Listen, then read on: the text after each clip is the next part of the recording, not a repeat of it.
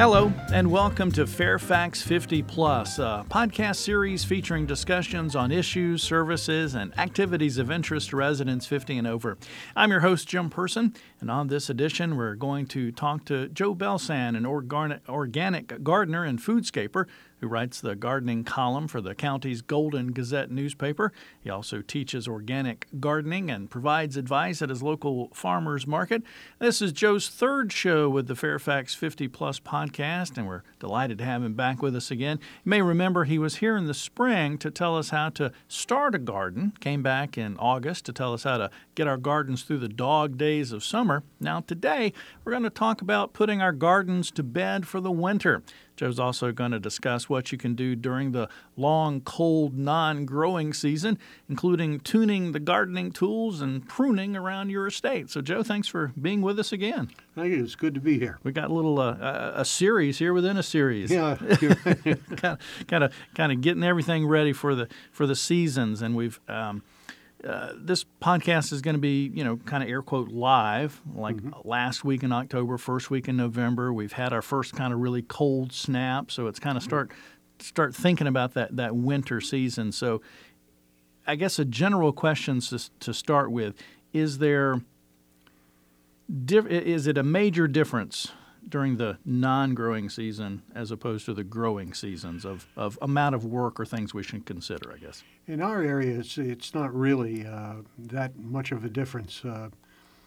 We get blessed with some unusually warm weather during the November, December months, or at least we have in the last couple of years.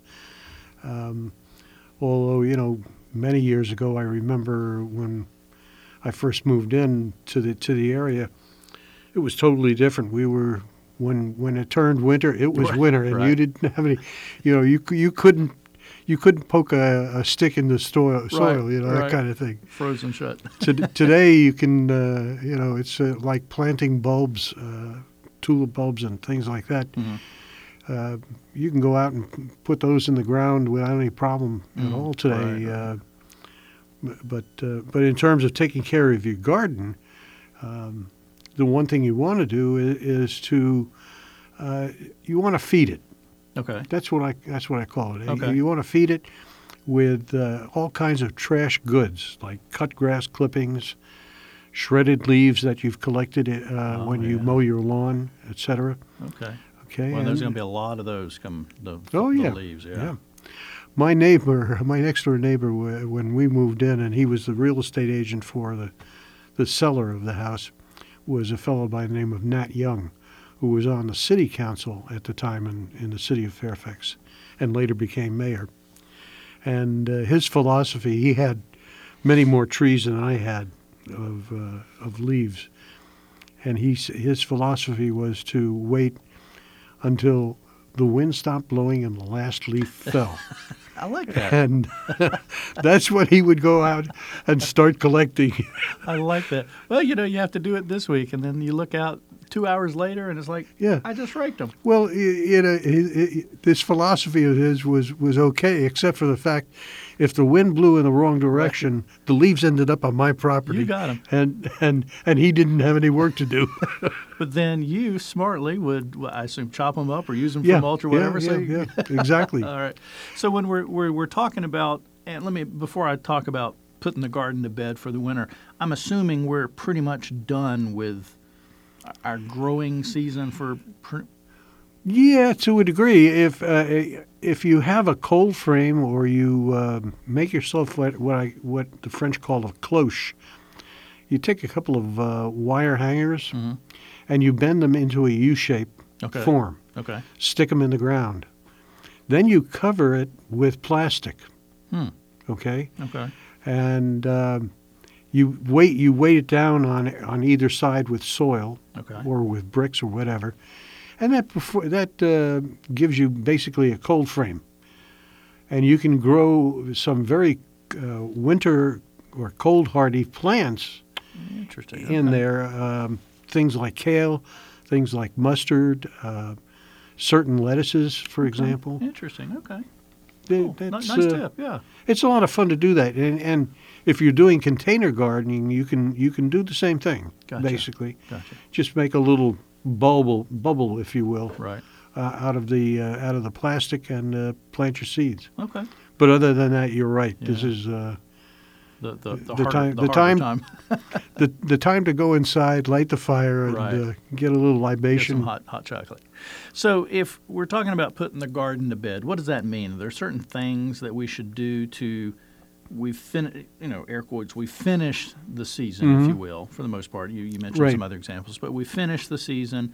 Are there things we need to do as we end to maybe go ahead and get the soil and everything ready for the next year? That's exactly what you're doing. You want to replenish Okay. the nutrition that's in the soil. And I read an article where they talked about just a teaspoon, a very small amount of soil contains enough microbe bugs, okay, that is greater than the population of the world.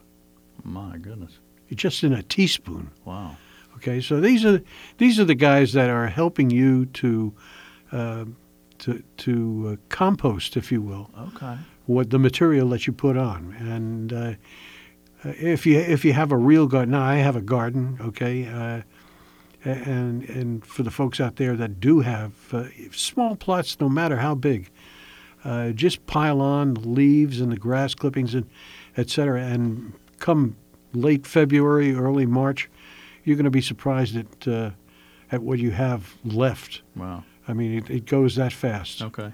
And for those of us that may not have a garden plot but have a bunch of flowers or flower beds, those kind of things, same principle. Same principle, Okay. yes, exactly the same thing. My wife is in charge of the flower beds, and she's doing the front right now, but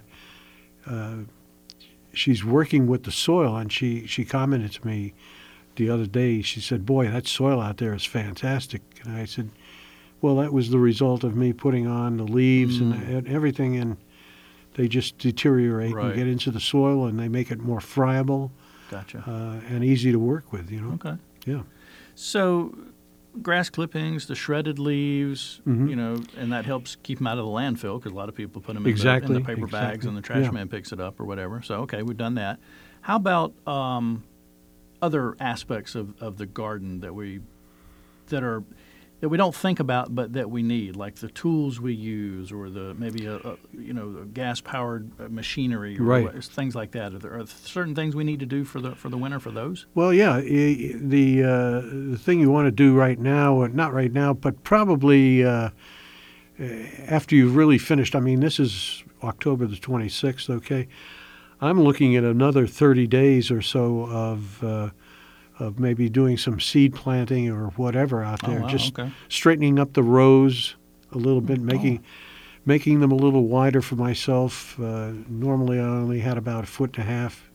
I'm going to start widening the rows to about 2 to 3 feet, so that I can more easily maneuver in the Okay. garden. I was going to ask you why. You know, Okay. my age is catching up to me, and I'm trying to stay ahead of it, but it's not working very well. Gotcha. Okay. But a good thing to do with all of your tools, your cutting tools, rakes, and things like that, is just to give them a light glaze of just use plain old motor oil, and that'll prevent the rust. Okay, and you keep it healthy, if Okay. you will. And if you have wooden handles, okay, you use something called linseed oil, Okay. which is readily available at most hardware stores or markets. Right. And that, again, prolongs the life of the handle itself. So like chopping shears or things like that. Exactly. Okay, linseed oil, just maybe with a cloth, just With kind a of wipe cloth, it yeah. on, let it just I would dry. wear a pair of gloves Okay. when you're doing that. Okay.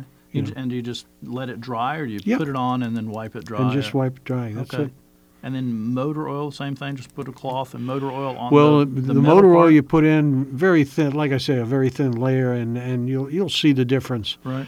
Interesting. I And never then thought of just that. hang it up in the garage and let it go. Wow. Do you sharpen blades and things like that, or do you? I tried that one time. I tried sharpening my own lawnmower blade, and I didn't do a very good job because it has to be so well balanced. And if you have an unbalanced blade, it shows when you're mowing your lawn. Interesting. Okay. Not only with the grass being torn up, but Right. Right. So every couple of years I get a new blade, Okay. and that makes life a lot Right. easier. Would you just wait until the spring to do that? Yeah, you Yeah. can do that. Yeah. Yeah. Okay. You wouldn't have- I take a little bit of oil, motor oil, and where the spark plug is in your lawnmower, Okay. using an eyedropper or something like that, Right. I put a couple of drops in there, and that helps to keep the spark plug healthy. It doesn't rust, Oh, interesting. and Okay. it starts right up in the springtime. Okay. And I know you mentioned we've still got, a couple of weeks, maybe a month, depending on where folks live, that we can still have some, active use out of our lawnmower or other equipment. I know I just cut the grass mainly I had to cut the grass. The grass Yeah. is still growing, but also for the leaves. What about and I'm never sure on which way is the proper way, but I've heard people say, take all the gas out of your gas tanks for the winter, for things like that. And I know that's not a gardening specific question, but the Yeah. tools that we're using. Well, yeah. Well, yeah. What I've done personally is in the early days when I didn't have the knowledge I have now, I would run the lawnmower until it was dry. That's not a bad idea, but it turns out it's not the best idea. Oh, interesting. Okay. There are products on the market that are additives that you can put into the gas tank that will keep the gas fresh throughout the winter. Okay. It won't produce this film that would interrupt with the workings of the Okay. motor itself. Okay. And what I do, I will let the motor run a little bit after I've added the additive. Okay. Right. Okay, because that gets it all the way around Next time and you through. fire it up. yeah. Exactly. Okay. Okay. So, we're kind of looking at the tools that maybe will be put away in the shed for the winter, and we've got the garden, the kind of last steps we're doing to get the maximum use out of it, and then kind of prepare, for next spring. What about, maybe shrubs and trees and other things like that maybe not the garden plants, but, it's like we want to do something in the yard. So maybe we're going to go out and maybe kind of prune the trees and the bushes and stuff like that. Yeah, you're talking about my wife. She Gotta stay you busy give her out there, huh? you give her pruning shears, and boy, she's out there. And we have a 4.5-year-old grandson, and he helps her. He carries the garbage away and nice. stuff like that. But let me back up for a minute for the folks that have containers. Okay. All right. There's a couple of things that you can do if you want to, and if you have a small area. Just again, you take your grass clippings and your leaves, the shredded leaves, etc., and make a pile out of it. Okay, and then in the spring, you'll go back, and at the bottom of that pile, you're going to find some of the finest friable soil that you could want, and you want to mix that into your containers. Okay. You want to change the soil in your container just about every year, depending on the size. Oh, okay. The smaller the size, the more often you change it. The larger the size, you can take the top, say, 6 inches or so, Right. and take this compost material that I'm talking about, Right. all right, and mix that in. Gotcha. Okay. The other alternative would be to just go to one of the local stores and get some composted cow manure.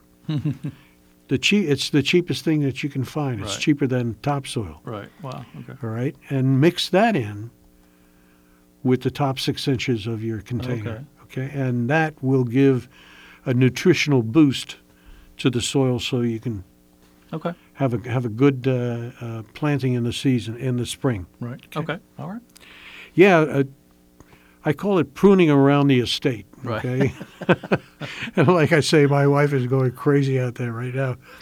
But the one thing you really want to wait on any kind of major pruning. Like I've got crepe myrtle in my front yard as an example. Yeah. And this guy has grown into, there's probably about 7 or 8 stems, if you will, that reach up, 20 feet or so. Wow. And one of my neighbors is the groundskeeper at George Washington University. And the benefit there is he knows his plants. His front yard is a botanical garden in itself. People walk by and admire it all the time. But he suggested thinning out some of the crepe myrtle branches, the stems. Makes sense. And get a little more airiness in there. Yeah. All right. Cutting it back from the top down, it's 6 of one, a half a dozen of the other. He used to do that for one of our neighbors, and it would come back and bloom profusely every year. All right. Mine, I didn't cut down, and it would bloom profusely every year. Okay. But there are, there are individual situations that, depending on how much sun you get, depending on how much water you get, how much this, that, and everything, how much nutrition, makes a big difference. The one thing you don't want to do is to prune any spring flowering plants, like azaleas, for example. Okay. All right? Lilacs are another one that comes to mind. Because what they're doing right now is forming the buds that will become the blooms in the spring. Okay. Okay? You can thin them out a little bit from the bottom if you want. Okay. But don't cut them from the top. That's for sure. Okay. So and let me just add one more thing. If we do have snow in the wintertime, let's hope not. But yeah. Actually, I'm looking forward to it. I haven't had my wood stove going for at least a couple of years now, and I've got all this beautiful wood that's seasoned and it's ready to be burned. And in fact, I've got a couple of potatoes already. The one thing I really enjoy about the wintertime is having this wood-burning stove. And when I was a kid, my grandfather used to take me up to Pelham Bay, New York. It was a city park, state park, whatever. And him and his old buddies up there would go fishing using a drop line. And they would tie it to a metal hook that had a bell on it. A bell? Yeah. Okay. And then they'd retreat from the waterfront and sit down on a log or something like that, start a fire. And they would take potatoes after the fire died down and put them on the coals and then cover it with sand. Okay. I don't know where you're going with this, but it sounds interesting so far. Now, if a bell rang, you had to get up and go and pull in the fish that was on the end of the line. Right. All right. And these guys would sit around hoping that the bell wouldn't ring. They were, quote, fishing. But after about an hour or so, they'd remove the sand, and these potatoes were blackened.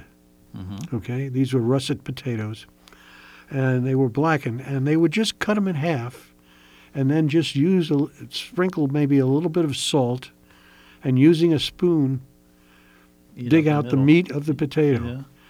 What a unique taste it is. What a flavor there is to it. I tell you, you don't need butter or anything like that. All right. Just a little bit of salt. And gardening tips and a chef yeah, too. And that's what I enjoy about my wood burning stove. I can, when it dies down a little bit, I can throw a couple of potatoes in it. Well, we'll get you some cold weather so you can have your potatoes. Oh, but I don't want the snow. It's cold enough. Yeah.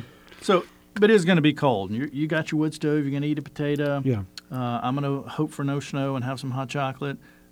What about keeping up with our eating habits during the winter when we can't grow our own, fresh fruits and vegetables? Very important. I guess we're going to have to buy it? Yes. And thank God there are still there are a few farmers markets in the area that stay open during the wintertime. All right.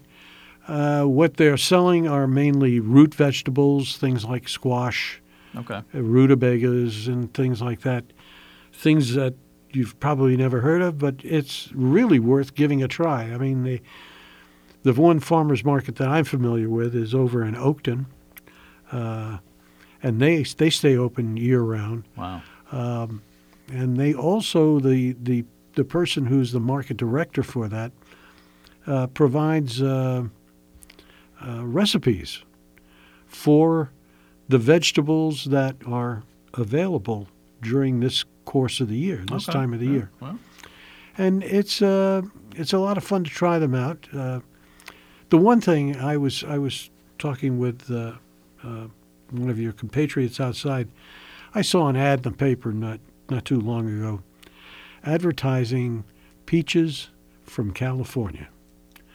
Well, I looked at the ad and I said to myself, now, why would I want to buy a peach that has traveled 3,000 miles, was picked before it was mature, okay? And what am I going to get out of that peach, taste-wise and nutrition-wise? And that's the bottom line. If you can shop at a farmer's market, you may be paying a few cents more for some of these things, but you can bet your boots that what you're buying was only picked maybe the day before or even that morning, for that matter. Good point. And you're getting the freshest and tastiest produce, I think, that you can get. I notice in a lot of the supermarkets around here, they're advertising locally grown, farmers market type produce and all this kind of stuff. I'll say this, that speaking for myself, you can't fool me. Right. Okay. You can tell. But I mean, how are you? What are you going to expect when you get strawberries in November or December? Right. There's no way that they were grown here. Right.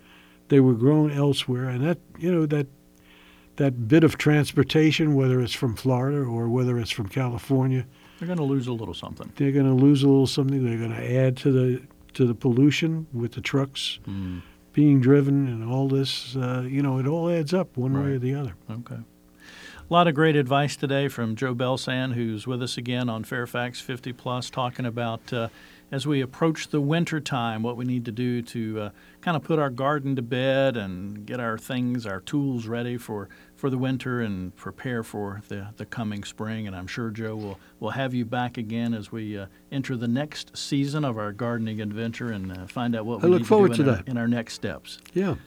Thanks to you for being with us on this edition of Fairfax 50 Plus again, and a couple of things we'd like to ask you, if you will.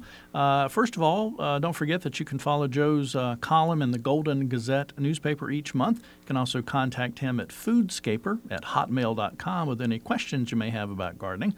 And if you need to find county services for older adults, recreation, community engagement opportunities, you can call 703-324-7948 Monday through Friday, or you can go online to fairfaxcounty.gov/olderadults. And when you're on that webpage, be sure to check out the link to the Fairfax 50 Plus Facebook page and also subscribe to the Golden Gazette newspaper, as well as the Fairfax 50 Plus e-news. Thanks again for listening to Fairfax 50 Plus, which is produced twice monthly by the Fairfax County, Virginia government.